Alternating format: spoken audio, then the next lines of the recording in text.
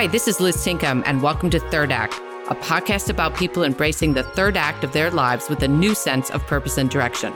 The third act begins when your script ends, but your show's not finished. Hi, everyone, and welcome to Third Act. Today, I'm introducing a new podcast, Voices of Athena, hosted by my Athena Alliance colleague, Priscilla Brennenstuhl. In this podcast, Priscilla highlights the unique stories of some of the extraordinary women of the Athena Alliance. On today's show, she talks to Yvonne Wassenaar, the CEO of Puppet, a mother of 3 kids, and a longtime friend of mine. Yvonne's got a story you're not going to want to miss, so enjoy the episode. And for those of you who don't know, both Priscilla and I are sponsored by the Athena Alliance, the largest learning community of executive women. You can find out more about the Athena Alliance and how to listen to more episodes of Voices of Athena in today's show notes. Enjoy this episode.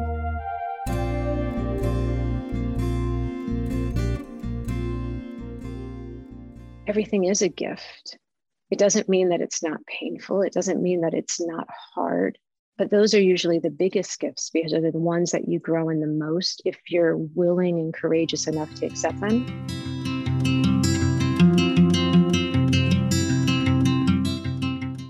Welcome to Voices of Athena, a podcast highlighting the more personal side of the successful women that make up the Athena Alliance, a learning community for executive women. I'm your host, Priscilla Brennenstuhl. Today, we sit down with Yvonne Wassenaar to talk about death, birth, forgiveness, and the people that are there to teach us and hold us along the way.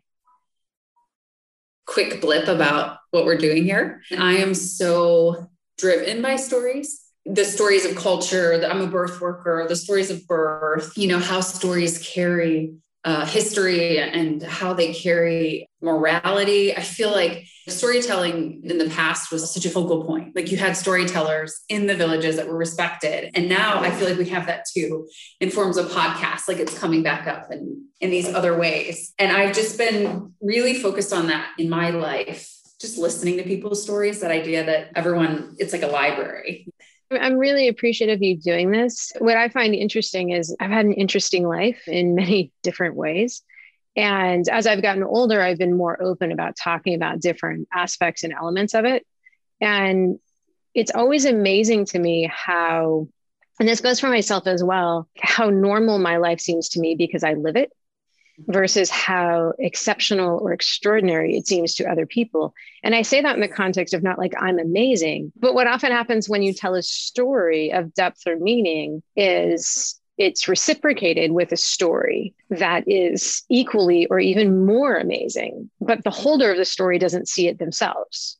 Just like you don't always see it yourself. And so I think the work that you're doing is really important because we have shied away, particularly in leadership, in talking about the stories that got us to where we are. And I think when I look at my life, there's some things that happened earlier on that I had to figure out how to deal with that have now empowered me to do what I'm doing.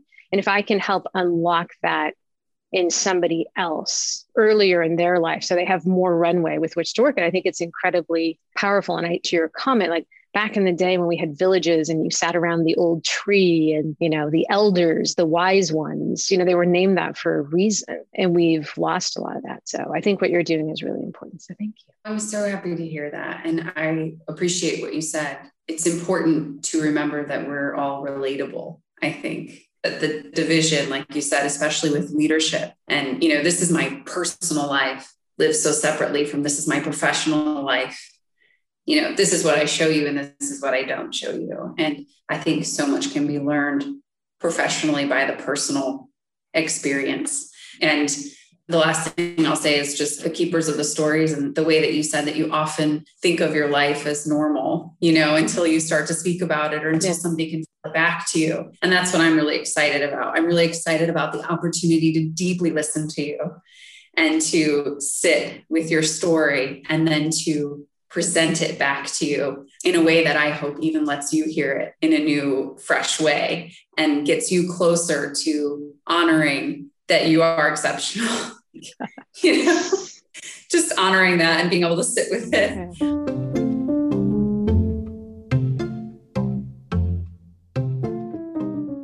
Can you tell me someone that inspires you and why? I often, when I'm contemplating, think to, who do I want to emulate? Who do I want to be like? Who inspires me?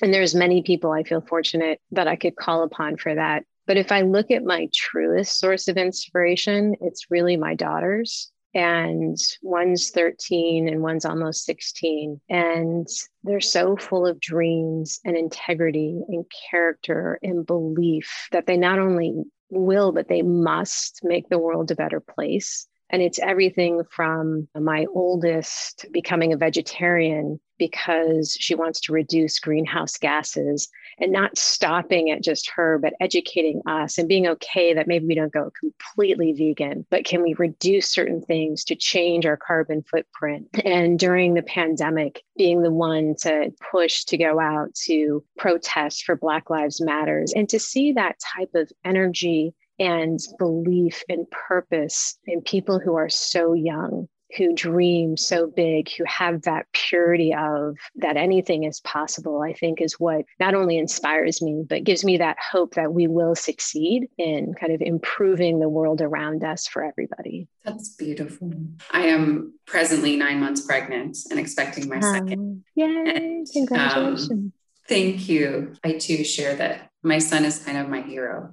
He reminds me of all of the hopes that I've ever had. And in fairness, I need to give a shout out to my son because he is a mama's boy and I love him dearly. He's a twin to my 13-year-old daughter. And he gives me hope in the sense that he is a white male who has a great appreciation of the power and meaning of being strong, regardless of what the color is of your skin or your gender. And in fact, he was very offended by some of the award ceremonies where he's like, Mom, he goes, the song that they picked degrades women and sexualizes them. And I don't think they should have won. And I was really proud of him for that, because that's a big statement for a 13-year-old boy. That's a huge statement. And it probably has something to do, his awareness probably has something to do with who his mother is. So, masculinity is inherently sacred, not toxic, especially if it's exposed to the right encouragement. So kudos to you, Mom.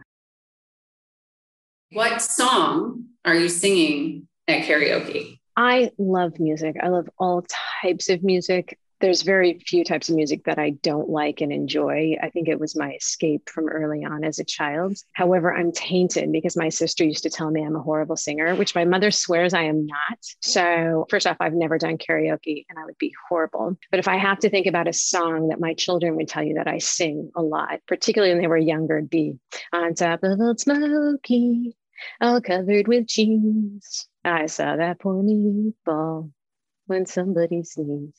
Yeah, I'm going to basics. Encore. That's so great. And again, with villages, right? I mean, would anyone ever say you don't dance or you can't sing? I think we just are all born that way. But I know most people have a complex about dancing and singing and sharing. And you just did it for me. So very brave. Yvonne, what is your biggest fear? And this will make more sense when we dive into my personal story, but my biggest fear is wasting time. I think we have whatever amount of time we have on this earth, it is limited and we don't know how much it is. And I feel a tremendous need and drive to make the most of it in so many different ways. And so if I really dig deep, like I have a slight fear of heights, but I don't mind spiders. I'll pick them up in a cup and put them outside the house. So when I really dug deep, I'd have to say it's wasting time. Like it's not a great fear because it makes it harder for me to relax and read a book and do things that don't seem to have an immediate return. So it's not necessarily a healthy fear, but it's one that I'm working with managing because I think it's got strengths and it's got challenges. I think that's like everything in life. Like even like a fear of height, it exists for a very natural reason. If you fall from somewhere high, you could die. So nature gave it to us for a reason. Fear of wasting time, I think, is a good fear. It forces you to want to be productive, but you also need to recharge and take care of yourself. So getting that right balance is key. Thank you. What is the most daring thing that you have ever done?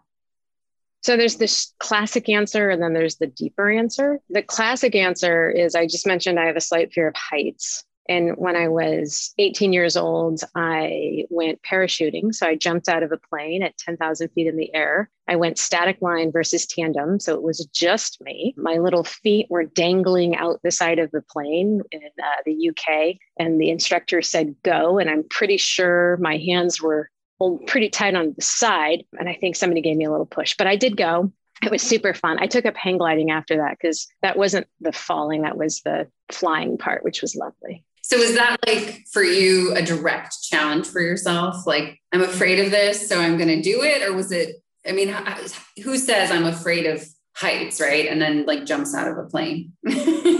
It's exactly what you said. It's a continual testing of myself to conquer my fears. And it's a very, very active process that I put myself through, which is interesting because I never consciously recognized it till later in life. I would say the deeper, more kind of existential daring thing that I think I did in my life was I consciously decided to have my fiance's 3 kids through IVF after he passed away of cancer.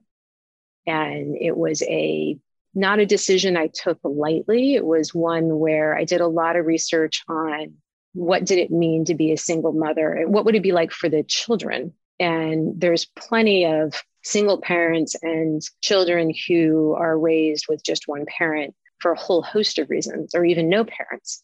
That's very different when you consciously make the choice.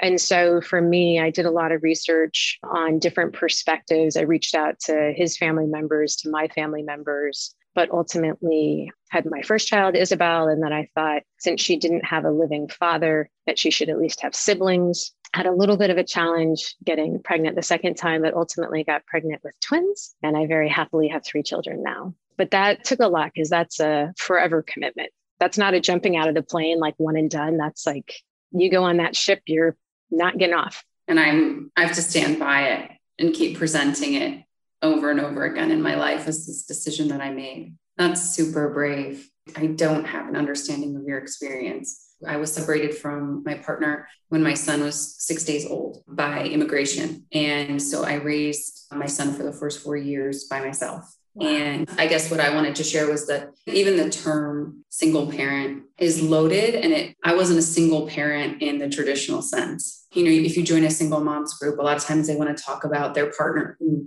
they're mad at, or like working out agreements about who's going to take the kids on this day. And like, I didn't fit in any of that framework. Like you said, it's not only just making the decision to be a single mother, but to be a single mother in a really novel way that doesn't have like a model. It doesn't have a lot of reflection, other people to look at who have done it. It has a lot of presumptions that are put on you. That's pretty amazing.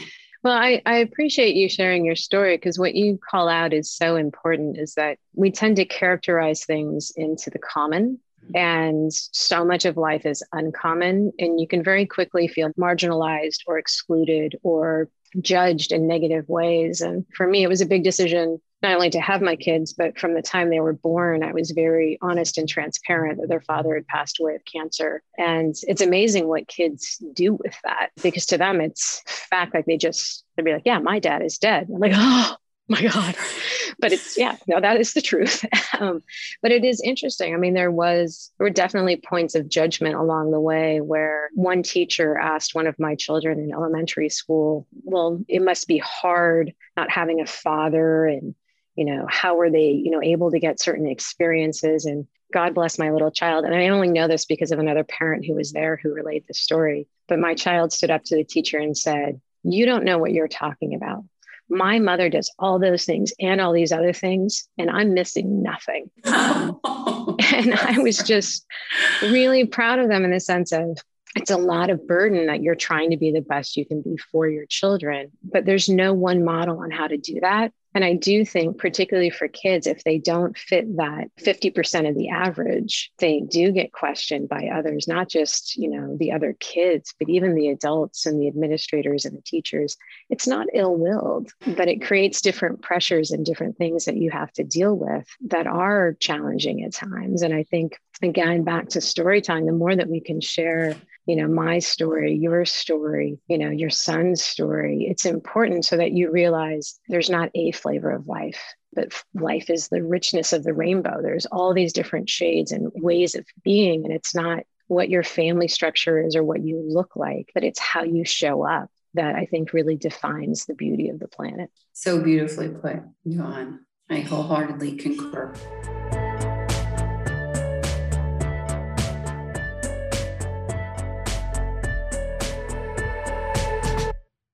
So the meaty question, now that we've tiptoed around, was a life-changing or life-affirming moment. And I feel like you just gave me a really big one. Are we diving in deeper to that?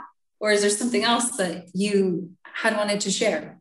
Yeah, it's interesting. I have a few life-altering moments. The one I'll briefly touch on because I think it's important and sets a core foundation of who I am, but not the whole, is something from my childhood. And then I am going to talk a little bit more about my experience with my fiance, because I do feel that one thing we don't discuss enough today, and we did in times before, is the concept of death and the experience of death. But before I dive into that, for me, my parents immigrated to this country. They'd grown up in Holland during the war. They left to kind of escape, find new promise in this world called America. They had 3 children, of which I'm the youngest. They got divorced when I was 4. And my mom remarried an alcoholic, abusive man, not intentionally, nobody ever does. But I was sexually molested when I was in 2nd grade for a meaningful period of time and didn't really understand that at the time. It's funny how you can look back and you can put words on things.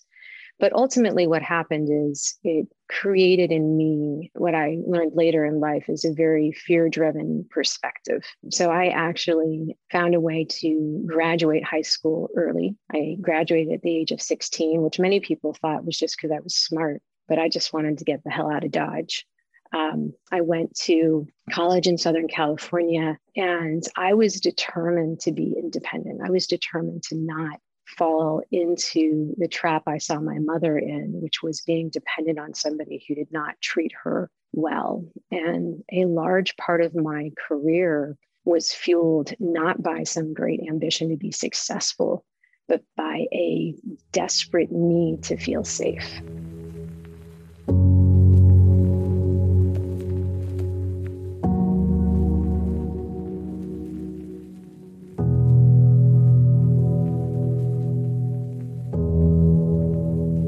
And I share that because I know for a fact that so many people, particularly people from diverse communities, have similar, if not worse and more challenging experiences. And yet so often we're not able to speak about them because it becomes a taboo, a label, something that's negative, that in some regards you become blamed for being part of a situation that you had no control over. And so I put that out there because when I talk about being a fear-driven person and having spent a large part of my life conquering my fears, it comes from a very early time in my life where all those things that one expects to be in place to protect you let you down. And I love my mother dearly. She's about to move down the street from me, which I'm thrilled about. I think she's led a very heroic life. And at the same time, even with all that she had, despite her best will and intention, she couldn't prevent what was happening and going on. And I think we need to understand that from a societal perspective and find those avenues for people to be supported and encouraged and to get beyond. And clearly I've done fine. So there are opportunities to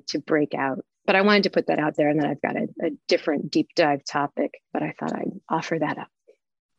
And I'm so grateful. It's not an easy thing to share, but it is an important thing to have shared for the reasons you said before, so that other people can hear. And so that, like you said, these common stories, even how, I graduated at 16 because I was smart. I had a mission, I had a plan.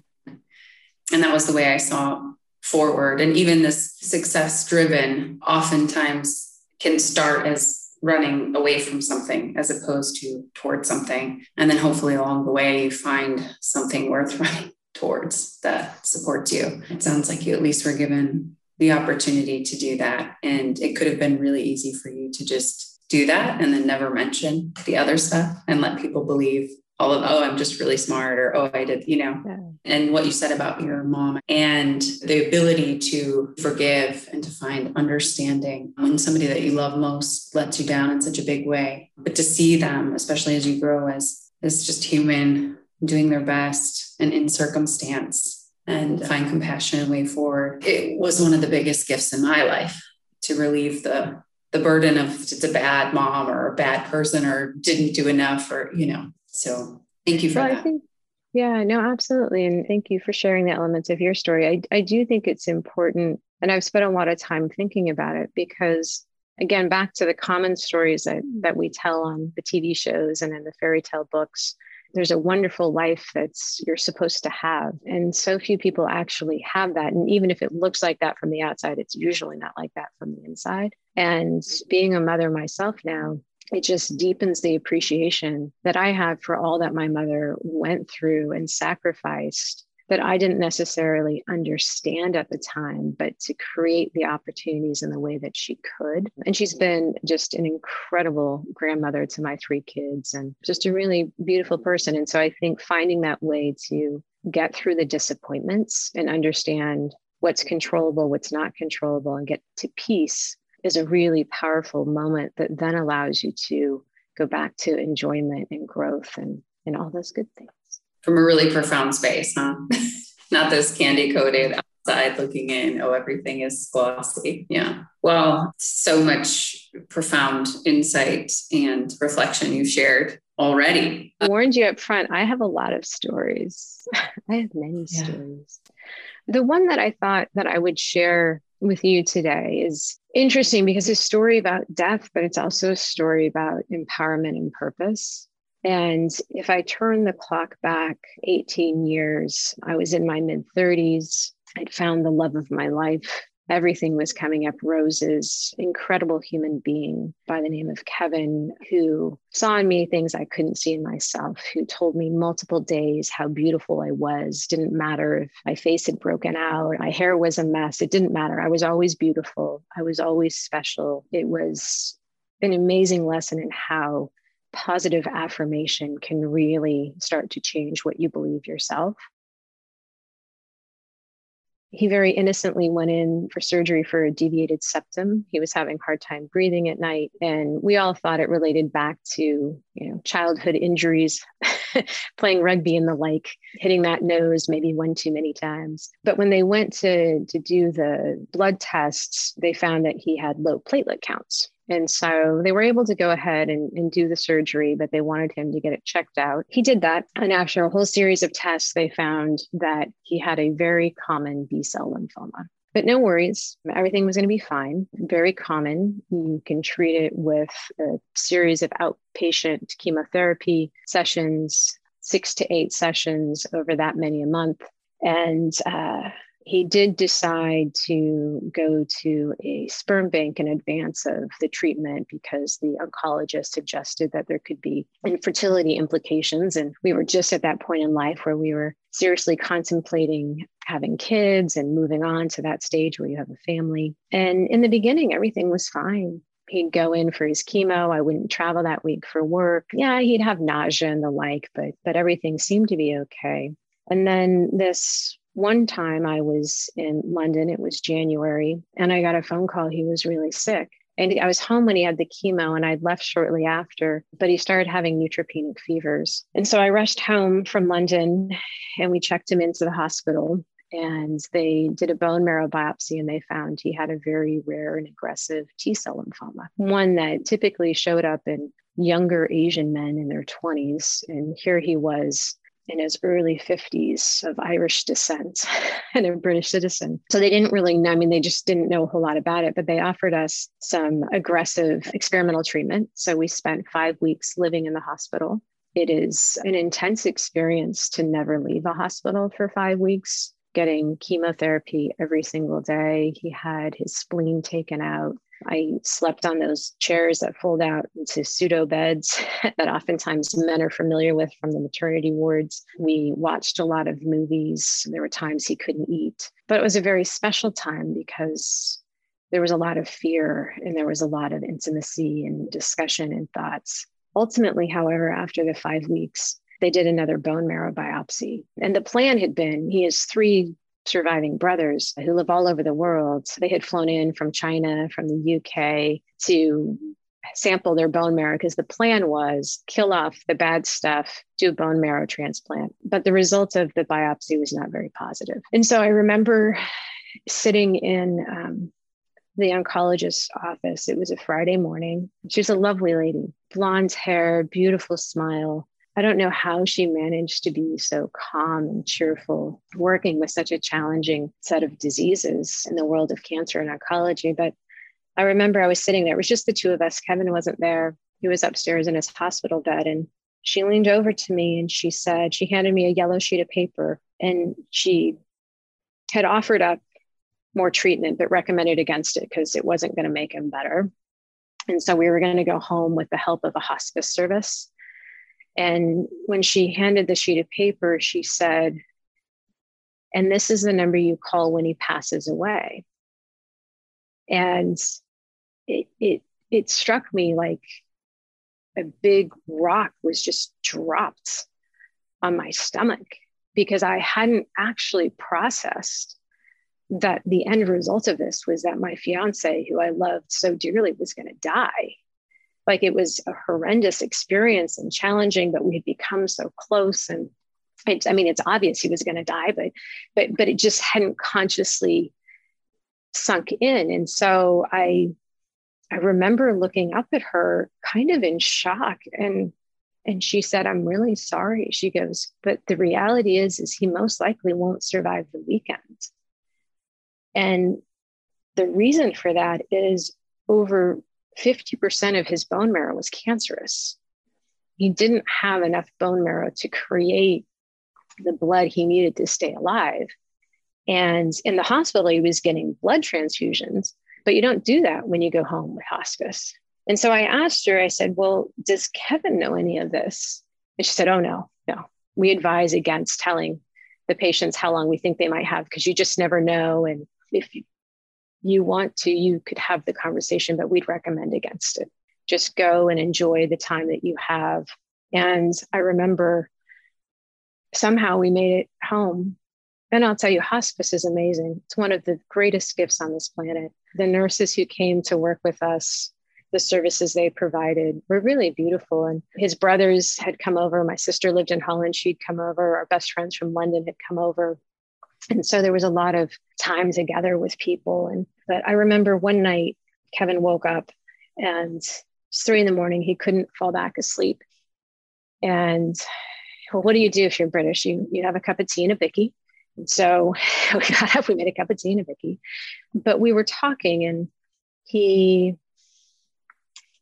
was really sad because he hadn't lived his life to the fullest he felt he could have. He was an amazing artist, and he ended up doing commercial art to make money versus the art that was truly in his heart and passion. And it was just horrible to be with somebody you love who on their deathbed was having a reflection around not having lived their fullest life. And he had an amazing life, and he did amazing things. And he now has 3 incredible children on this planet. But in that point in time, the lesson was not about how I needed to convince Kevin about how amazing his life was, but it really was the gift that he was giving me to ensure that I would make the most out of the time that I had here, however short or long it was. So that was a life-altering moment. The other couple of things that I'll say to fill in the story, one is that there was another time that we were up talking and everybody had left the house and he was having a really hard time. And when I inquired what was wrong, he just turned and he looked at me and he said, "Well, we're all sitting around talking about death, and I'm the only one dying, and it feels really lonely." And it still brings tears to my eyes, but it's really an intense thing. It's an intense thing to be losing someone you love. It's an intense thing to be the person who is moving on to whatever that next place is. And to be able to create and have the dialogues through our life to prepare us for that time, I just believe is so important. And it's why I've talked to my children about their father passing away from the time they were born, is I don't want death to be a horrible, scary thing. I was actually with Kevin when he passed away, and it was one of the most beautiful moments in my life, along with the birth of his children. And unlike what the doctors had predicted, he actually lived for 5 weeks, and I could feel his spirit rising up. And it was a really warm and beautiful moment. And I share that because we have a lot of TV, gory, horrible experiences. And there is no one flavor of death or of somebody passing. And sometimes it is really traumatic. But in my case, it was just yet another gift of comfort and love, so that I didn't have to worry about him, that he was going to continue to take care of me. And he has to this day. Wonderful things happen in my life. And I always look up to the sky and thank Kev for looking out for me.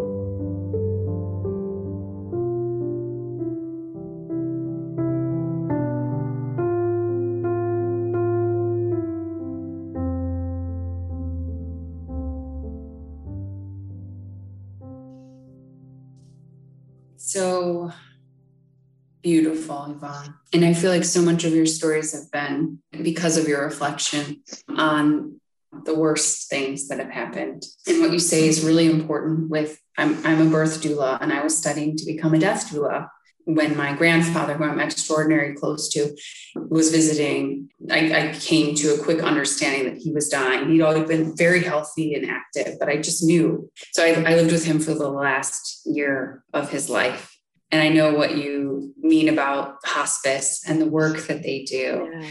I was alone caring for my son at the time, right? So my son at 3 years old went through this process as well. It was just me, my grandfather, and my son. There was no other family.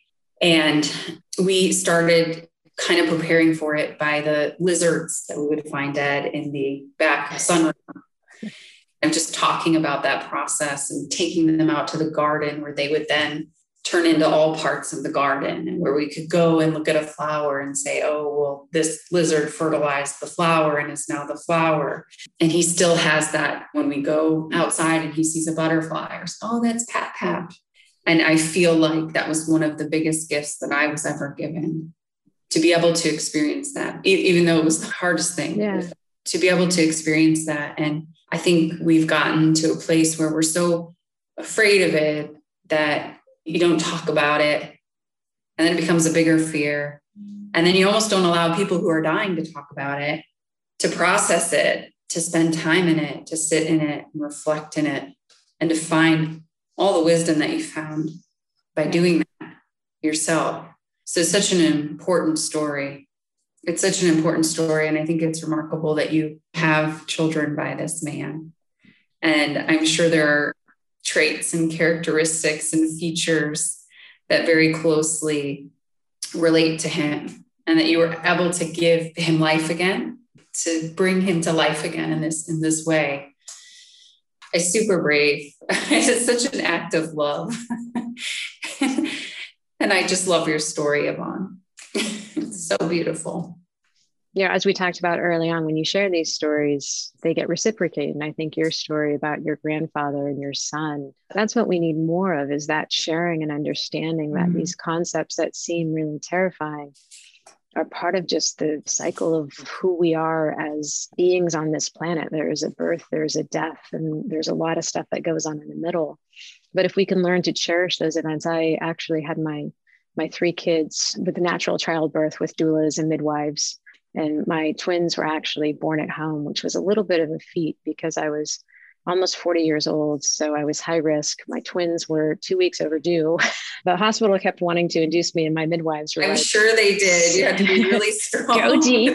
Go deep. And how do you feel your children are doing? But I had 2 beautiful, wonderful children born at home with many different doulas and midwives around. And it was a really lovely experience. But I think that whole ability of, similar with birth, I love the work that you're doing there, because I did have incredible midwives, and and doulas who helped me understand that if you go back through time, giving birth is a very natural thing.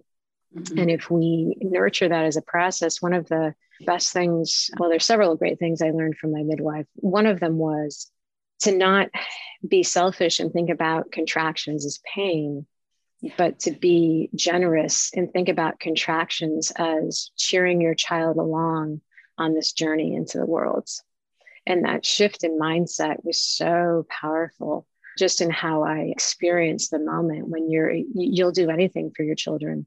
And when you change the focus to what's the gift that you can give, it's really powerful. Another one was never fear that anyone else will love your child more, or that your child will love anyone else more than you. That your job as a mother is to bring as much love into your children's life as possible. And the ability to love is unlimited. And so think what a gift that is, that they can love not just you, but all these other people, and all these other people can love them. And I think these lessons are super important in life, because how I've been able to be a successful businesswoman and the single mother of 3 children is I have an incredible woman by the name of Julia, who's been my nanny since my first was 6 weeks old and I went back to work, and they call her mom. And, if anything ever happens to me, they will go live with her. And that doesn't threaten me. They don't love me any less. They just have more love. And I think the more love we can create in the world, the better we all are. What the midwife said to you about contractions and rethinking them, as gifts, not everybody in my birth work, and this is my birth room, actually, I'm sitting in the room that I will be giving birth in very soon. Not everybody is ready to receive those words. Not everybody has a concept of even what that means. What do you mean a gift? Or what do you mean it's not pain? Or what do you mean that pain is as a construct or as an idea, as a set expectation? And I think all of what I'll reflect on from the gifts you've given by allowing me to hear so much of your story is that seems to be the framework for everything you've said, is the gifts that are hidden maybe in spaces that don't ordinarily seem like they have gifts to offer, and your ability to see that and to make the most out of them and to be inspired by them. You didn't have to. You could easily be miserable or say this horrible thing that happened to me, or go into victim mode. Like, this happened to me and this happened to me and this happened to me. And you've done something remarkable. You've taken all these instances where it would be really easy to give up in finding the miracles. And you said, this happened for me. There's a space where this happened. It's interesting to hear you replay that. I think the important thing to recognize along the way, because I don't want to come across as superhuman, is I didn't do that on my own. Mm-hmm. And I think it's really important to acknowledge and call out, the teachers that I had, who when I was a young little girl saw something in me that I couldn't see in myself. Mm-hmm. And the people who I worked with who saw something in me and rose me up to levels that I never aspired to be myself. Into the birthing doulas and the lovely people in the hospice service and my family members and my friends and my mother and all the people who helped me on that journey. Because to get to that place where one can look at your own life, look at one's own life, how I look at my life in terms of everything is a gift. It doesn't mean that it's not painful. It doesn't mean that it's not hard. But those are usually the biggest gifts, because they're the ones that you grow in the most if you're willing and courageous enough to accept them. And oftentimes you need that support and encouragement. And I think your point's spot on. I've been challenged with many things in my life. I was very lucky when it came to birthing. I had very fast labors. I had a lot of things that went very easily. And I had friends who were in labor for 3 days. It's a very different experience. And it's not judgmental. It's not to say if they had my mindset, they would have had a fast labor. Some things are just the experiences that you are intended to have for whatever reason you're intended to have them. And so I always try to tell people, it's just like not every death is like the one I experienced with Kevin. It's not judgmental. It just is what it is for me at the time. And it was what I needed. It was my challenge. It was my opportunity. It was my gift. And everybody else will find their own. But by sharing the opportunities, I think, to what you were doing, you can pull out the common thread of what is communal versus what is not, so that we can find those moments of brightness.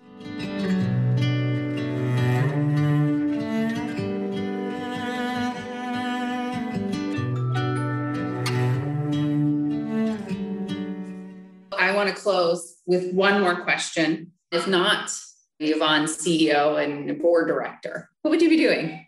Probably teaching. My dad was a professor. My mom taught at different stages in her career. It's a wonderful thing to do because it's one of those symbiotic situations where you're able to give, but you also get so much. And when I think back on my life, the most transformational people were oftentimes my teachers. And some of them probably don't even know what a huge impact they had on me. The thing that I wanted to end with, to tie a bow, because we've crossed so many different topics, but I do think there are some really common themes. One is, all these different stories in my life have taught me that I'm stronger than I think I am at times. And we're all stronger than we think we are. If somebody would have told me I was going to live through my fiance passing away and through all that chemo and through all that heartbreak, I would not have thought it was possible. And yet at the moment in time, you just do it. And so I think just acknowledging that we probably are stronger than we realize. And when we have purpose and meaning, that comes out. The second thing is that purpose really matters. That lesson, that gift that Kevin gave me has fueled all that I do ever since then in my work, in my personal life, in how I reflect and meditate. And then the final thing is, for as much as we think we know, we don't know that much. Like, don't let facts turn you off of trying something or doing something. Kevin wasn't supposed to survive that weekend. There's no medical explanation for how he lived 5 weeks, other than he had purpose and a desire to close out some things before he moved on. And to me, that has always stuck with me. And the oncologist who I love dearly, she was blown away. She's like, this is one of those things we just cannot explain. And I think that's important, because I think so many times we can feel that the facts and the data suggest that we are not going to have that opportunity, or we're not going to be able to do those things. But if you realize that maybe those facts and data sets aren't complete, then you can have a different degree of hope and energy and inspiration. As I said at the beginning, I'm grateful that you're taking the time to be curious, to want to hear stories, to give me space to tell mine, but more importantly, to capture so many others. Because I think you're right. I think we've lost the human face to society in so many ways. And I believe there's a different type of leader that carries us forward. And it's a more human leader. And it's not more women leaders, or I think we can talk about more feminine characteristics, but finding ways to blend our humanness and the depth, so that we're just not a two-dimensional business leader who's driving profits and trying to conquer the world and dominate markets, but that we have a soul and a heart and lessons and tears, because that's what makes the journey worth living.